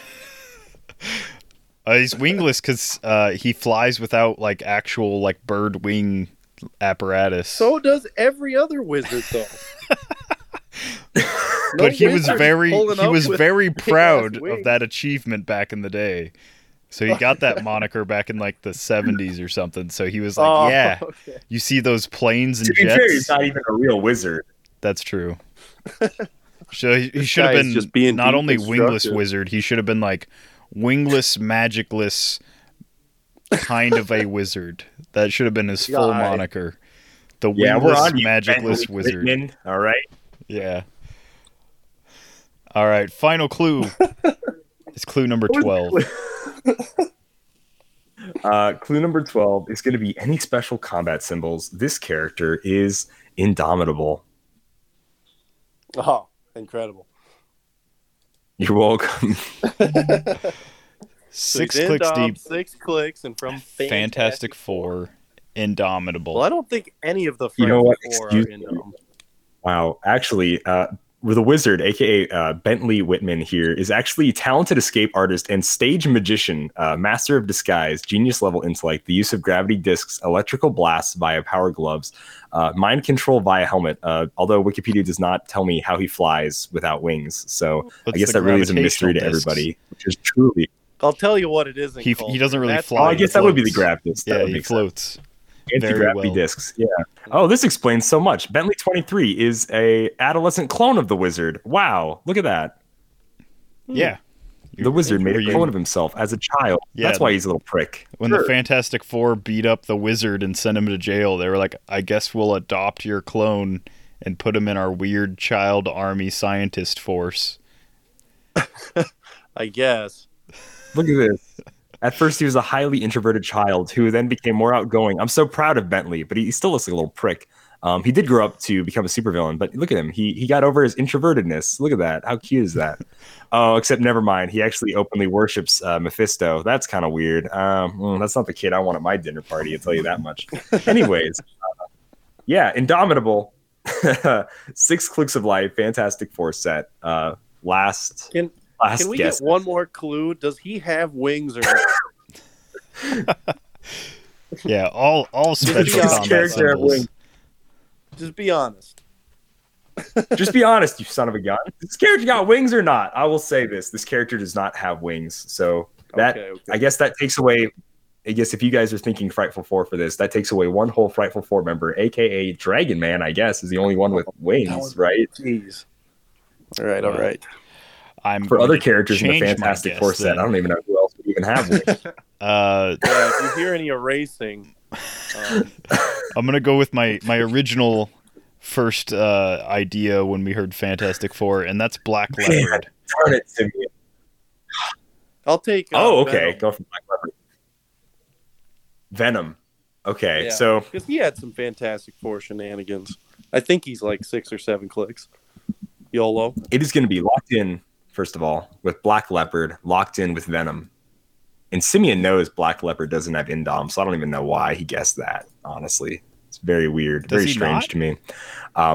Actually, he does have Indom. No, he does have I was Indom. I like, was just I- trying to make you second I'm guess pretty yourself. sure I was he going to see does. if we can get you to change your answer again, how I got you to change from Wizard to I Well, know you the gave me mouse too clicked many a few options. times. I had to bail completely on Wizard. I don't know. I heard his and mouse it's- clicking a bit it is- there. What do you mean mouse click? What are you talking about? What are you accusing me of? No, I have think- these no, I'm cards. saying I think Simeon might be. I have the cheating. You cards said- right in front of me. Yeah, I know. You said These cards Black are right in front of Leopard. me. Black Leopard might not have Indom, and then you instantly heard what? Click, click, click, click, click. I think he's had a page up the whole time. hang on. Black But Leopard. it is not. It is not going to be Black Leopard. It is not going to be Black Leopard. It is. It is not going to be Venom. It is actually Frightful Four member, and I can't believe you guys let me get away with this. Thundra, although it is not the wizard, it is Oh. Thundra. Get away with Wow. Thundra. Get away with Thundra. I absolutely If it had never been would have Wizard, guessed Thunder. Man, would that have so- been funny? Had you Would said that have it not was been Wizard, great if and I just just peer hadn't guessed pressured it? Simeon to not Yeah. guessing the wizard? I would have laughed so hard. Wow.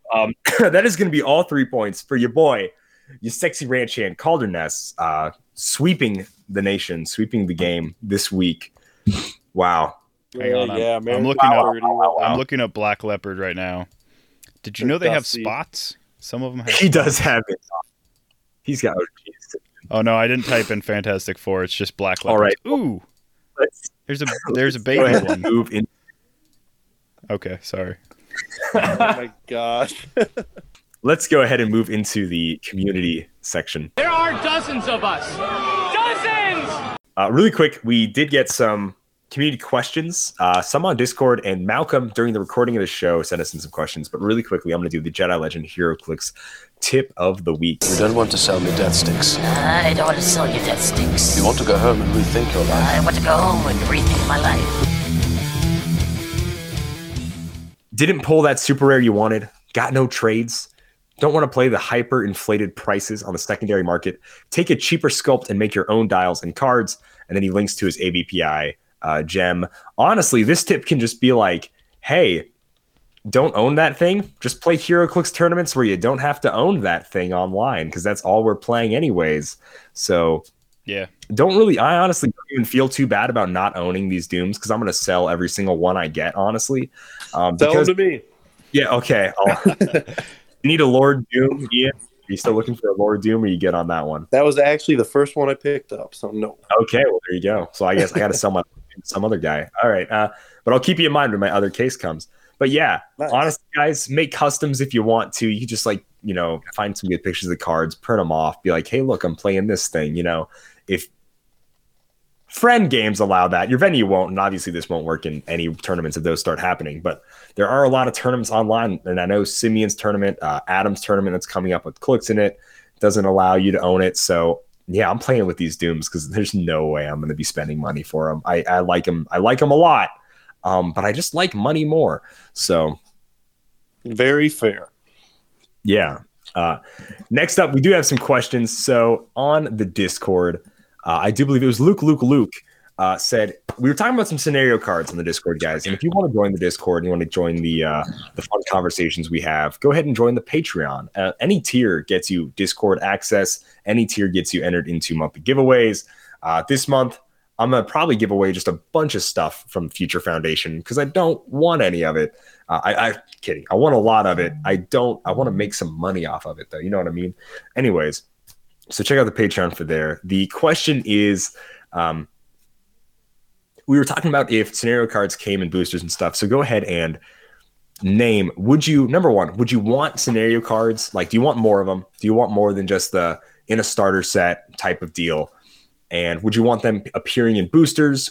How would you want them to do that? And the second question that was kind of by Tiemu was, what scenario cards would you want to see? He said one Marvel one, and then try to do one from something else. It's so easy to do Marvel. It feels like we get the most of that. But try to think of a DC one, WWE one, whatever, TMNT, Star Trek, So yeah, try to think of some scenario cards. Personally, I would love it if they did scenario cards and boosters, but it should be like one in every single booster, and they should be crazy common. They should be the opposite of team up cards. They should have like the cheapest rarity ever, because let's be real, the casual side of HeroClix is what really keeps this game alive. Collectors and everything, people that do tabletop like home games. So I think WizKids should lean into that more, and I think scenario cards is perfect for it. Because, when you get like a Cosmic Clash starter, it's like, yeah, it's cool, but I also want to play all the new sidekicks and stuff. But I guess I can play Silver Surfer and Doctor Doom and some thugs or whatever. I want to see cards for like the entire set. Like when they would do it for Fear itself, it mentioned, hey, get a Juggernaut, get specifically the Kurth Juggernaut or any Juggernaut, whatever. And then that's how you would run the scenario. So I like those scenarios a lot. And I would love to see scenario cards all over the place. Simeon, Ian? I think I'm definitely in agreement with you on that. I think it'd be a good addition to the game. Excuse me. But I'm not sure, like where do you implement that at? I think if you put them in booster packs, people might get bored of them pretty easily. I mean, how many are you really going to put into one set? I'm not sure there. I think kind of in a starter set, or, something along the lines of that, maybe like an OP kit kind of deal might be the way to go about it. But yeah, I think you're right in that it would keep the casual audience entertained, and I think that is the majority of HeroClix players, so I'm all for it. I think, I don't know, if I got to pick one personally, I think like a Blackest Night would be cool, where like maybe like characters killed come back as like Black Lantern animates or something like that. Okay, nice. I'm all for like the battlegrounds, the starters always having. I think those going forward should just always have a couple of scenario cards. So if I'm a new player and I pick up this starter set that like everyone pointed me towards and said like, this will give you figures and dice and like whatever like you need to start playing, and then I've got some of these scenarios that I can run through, and they can make them, you know, progressively more like intrinsic. So it can be like, for this scenario, like all like disregard all powers on dial, and like, you know, like this is what happens, like, you know, like the Yancey Street gang is picking on the Thing's girlfriend, and like he's mad, so like you have to beat up like 3 Yancey Street gang members, and so like you have to go through like the like take action, move, take an action to punch, next turn clear, Yancey Street gang like moves up and like attacks you, and then like you know you get another turn after that to like punch the one next to you, and then move and get like the third guy, and that's like the end of the scenario. So it be like a great like tutorial kind of level for like to take into video game kind of setting, which is what scenario cards are. They're like a like single player campaign kind of thing compared to like the multiplayer that is what most HeroClix is, and I really like that aspect. They can make like some of the scenarios are actually really good and really fun to play with like a friend or two. Sometimes like you can just play them by yourself and they're not too bad. Typically, I mean, HeroClix is like a tabletop like game that you need to play with at least one other person, in my opinion, to have like a really good time, because half the fun is having like a conversation and just like joking around about like the figures and stuff as you play. Because it's always like hilarious when, you know, like your tiny little whoever beats up on like the Hulk or whatever. So that's like half the fun for me. But yeah, having scenario cards in like the very starter that a person would start the game with is a good idea. I think if they threw a couple in like a Fast Forces or in like a Dyson token pack, that'd be okay as well. Putting them in boosters seems kind of strange, because then there's like a blind element to which scenario like you get. And if you're somebody that buys a lot of boosters, like you want to get like a whole set, you probably don't necessarily need an entire set of like the scenario cards. And also, I mean, scenario cards would be like the most easy thing to print and play ever implemented in the game. So honestly, they could just for each set drop like a scenario or two, like with like the set release on their PDF like list of like rules and the PAC and stuff. But yeah, I think any way they go about it, I'm okay with more scenario cards in any aspect. Putting them in boosters is kind of weird. It's not like the worst thing. I mean, we've had team up cards in boosters, so it's not like an extra card in your pack would be weird or bad. But it would limit like the casual player from getting all of them probably. That's fair. Yeah, I would agree with that. I think the randomness of it. I think maybe people just get tired of seeing them too. Yeah, you know, after kind of like the Krakoan revival, you pull $1 million of the House of X, you're like, geez, whatever. Yeah, your 12th Krakoan revival for your like uncommon. I mean, they all did literally the same thing, so that was just like, ugh, okay, I get it. Maybe like specifically play at home kits would be perfect for it. Like if you make a play at home kit for the set, right? It's a map. Just throw in whatever 10 scenario cards for that set in a play at home kit. I think that would probably be the best place for a handful of like older after like hearing what you guys were saying. Yeah, sure, that'd be cool. I know Fear Itself did something kind of like that, and that was Fear Itself. It was pretty cool. Yeah. It was good, you know, testing the waters there. I liked all the pogs they came with. Absolutely, they were quite poggers. I would agree. They're good. Jeez. Yeah, can we get a poggers in the chat, please? It's not very gamer of you to not leave a poggers in chat. Poggers in the chat. Oh, jeez. HeroClix. But yeah, HeroClix podcast. Jeez. Top tech, top X. There we go. I think my like top Marvel whatever scenarios I would like to see. Obviously, big Captain America guy. Superior Stratagem was a 6-issue event that was in the 1980s, like Captain America run, as well as Cap Wolf would be a really fun scenario. And then Earth X. So like I specifically bought all these Earth X pieces because I wanted to recreate Earth X because I really liked that storyline. And we have a ton of like the figures for a lot of the main story beats in it.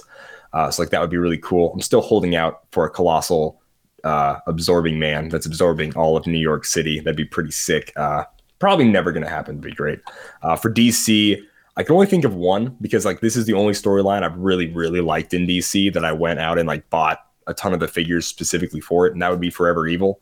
So like Lex Luthor, Black Adam, Black Manta, Sinestro, a couple other like villains, Bizarro are all on a team because the Justice League is like wasted somewhere or whatever. They just are useless right now and they have to go beat the Crime Syndicate. And that's a really good storyline. Really enjoy that. So Forever Evil would be great. And then WWE Hell in a Cell scenario, or like a casket match scenario where you got to bury your opponent would be pretty cool. I really dig a casket match scenario. It would be pretty fun. Yeah. So there's a ton of scenarios available for WWE.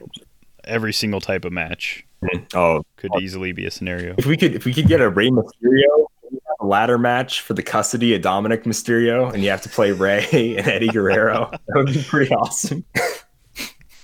I want it so bad.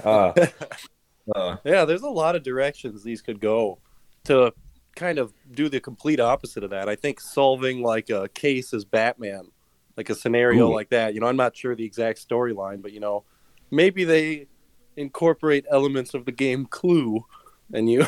Yeah, no, I mean you have to go and like pick up certain objects. I hate Clue so much. You get object cards and character cards, and you shuffle them, and you put them in a little envelope. And you're guessing. You could easily play Clue with HeroClix. Oh, it was. I mean, it was Mr. Fantastic with the spin ring in the friggin' whatever.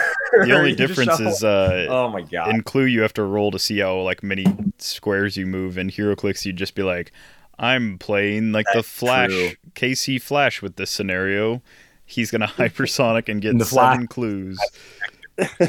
Instantly solve the case." Think you get clues by moving? Is that how you think Clue works, Simeon? You just have to go to a different room. Yeah, you move to different rooms, but you have to roll to move into different rooms. Yeah, phasing is really meta. Moving to a room.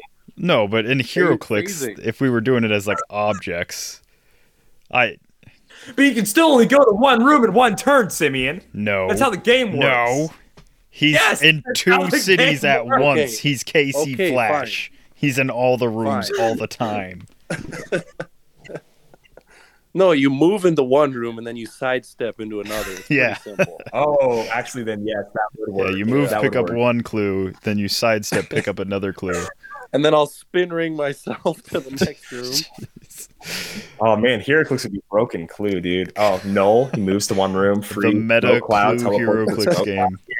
The meta build for Clue HeroClix. Spin ring, sidestep, hypersonic. And then pretty much every time, everyone just loses to that playing Vulture. There it is. It kills the whole house, and nobody ever finds out the murderer. Great scenario. Yep. Oh, gosh. It was Vulture with the Ock arms. WWE training center. Oh, you knew. He got it. Okay. But all right, guys. That was great. That was an awesome question. We do have some. These came in like halfway through the show. So, Malcolm, you should be really proud of us this week. We got a Malcolm Rush question block. That's in Japan! Japan? No.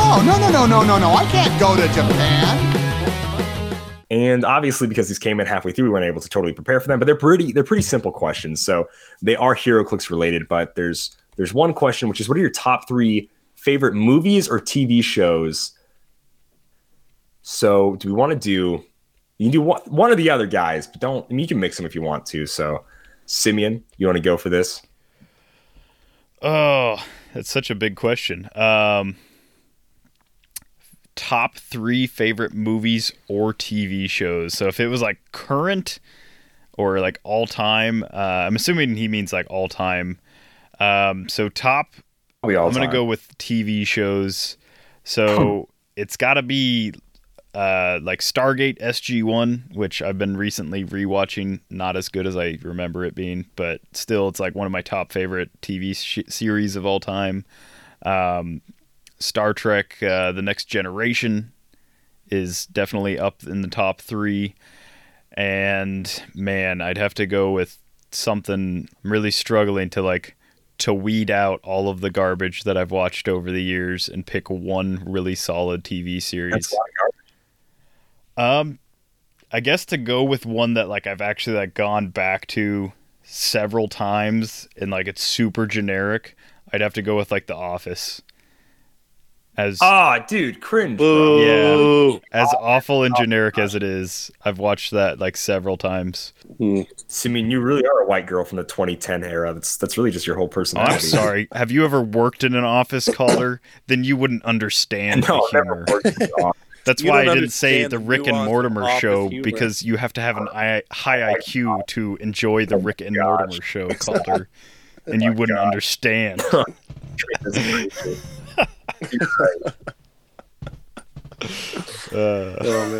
I'll just go ahead because that's a whole. If we're going with TV shows, probably favorite is got to be Ash vs. Evil Dead. I don't think I own any other TV show on DVD, so yeah, I think that easily takes the cake.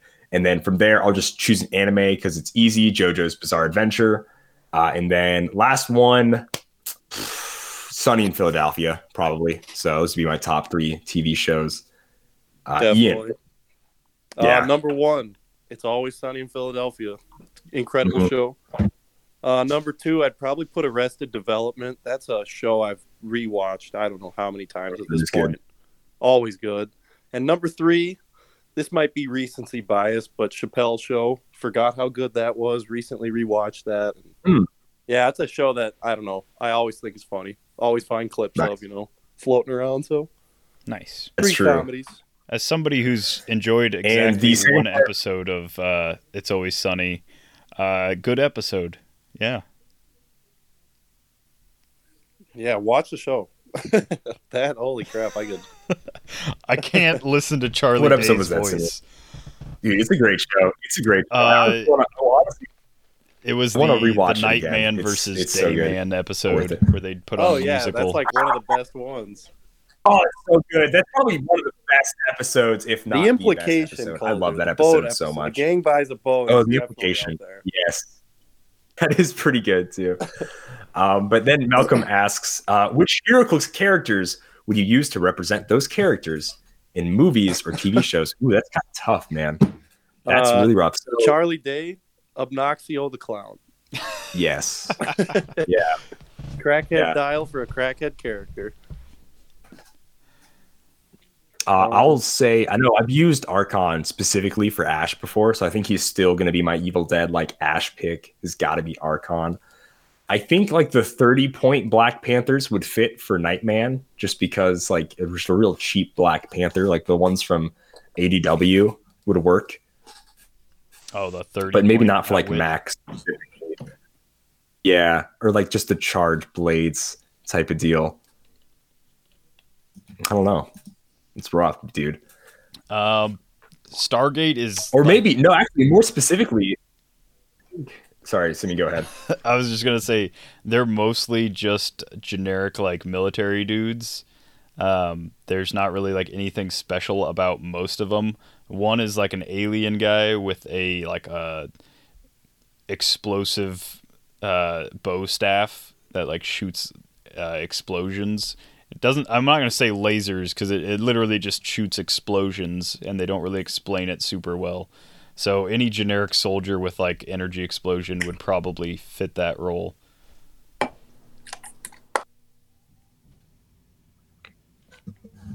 think April O'Neil, the one that like when you kill her goes on an opponent's card, is a good princess. Like D as the princess. I think that'd be fine. I think you could use any orc, any troll from just whatever, Lord of the Rings for Frank. I think it'd be okay. I want to think of someone. Not the penguin, literally a character that Danny DeVito has played. Yeah, I guess so, Simeon. I mean, what about, what's his name? Blackbeard from the new set, how he's just holding the treasure chest? Yeah. That could be Danny DeVito. Yeah, I can see that. I can see that.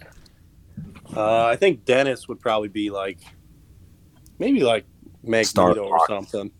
Star Fox is Dennis, 100%. Oh yeah, okay, yeah. I can see that. Not the chase though. like one of the bad ones. No, Yeah, like, the rare. yeah, like the rare. Though. He thinks he's the chase. He does. That's perfect. That's perfect. yeah. That's on the money. That's it right there. Midnighter's Dennis, or not Dennis, Mac. Duh, of course Midnighter's Mac. He's got the trench coat. Gay, like it's perfect. Works perfectly to you. Yeah. I'm glad we figured this out. All right. Awesome. Hey, wait. What do we got on the checklist? Well, does he have a trench coat? Mm-hmm. Well, what is he gay too? Oh, you got it. And there you go. You too can recreate your favorite TV shows and HeroClix.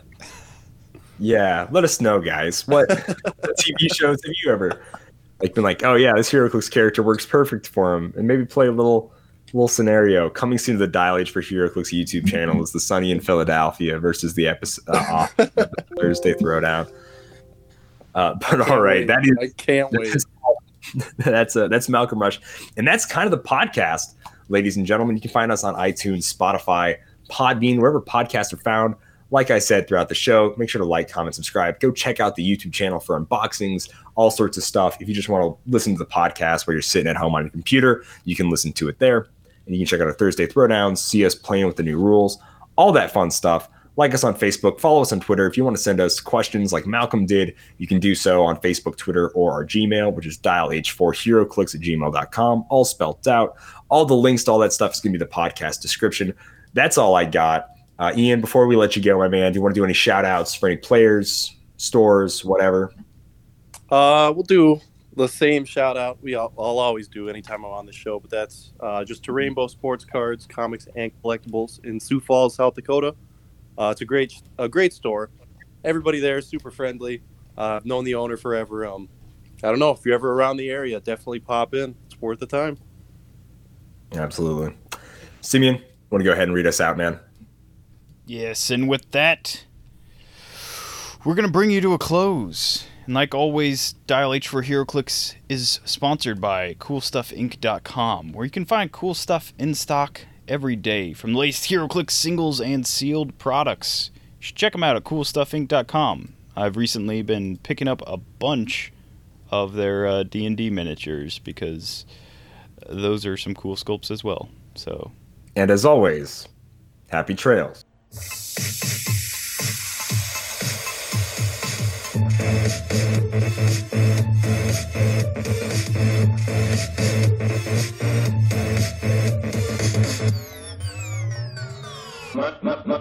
My stuff.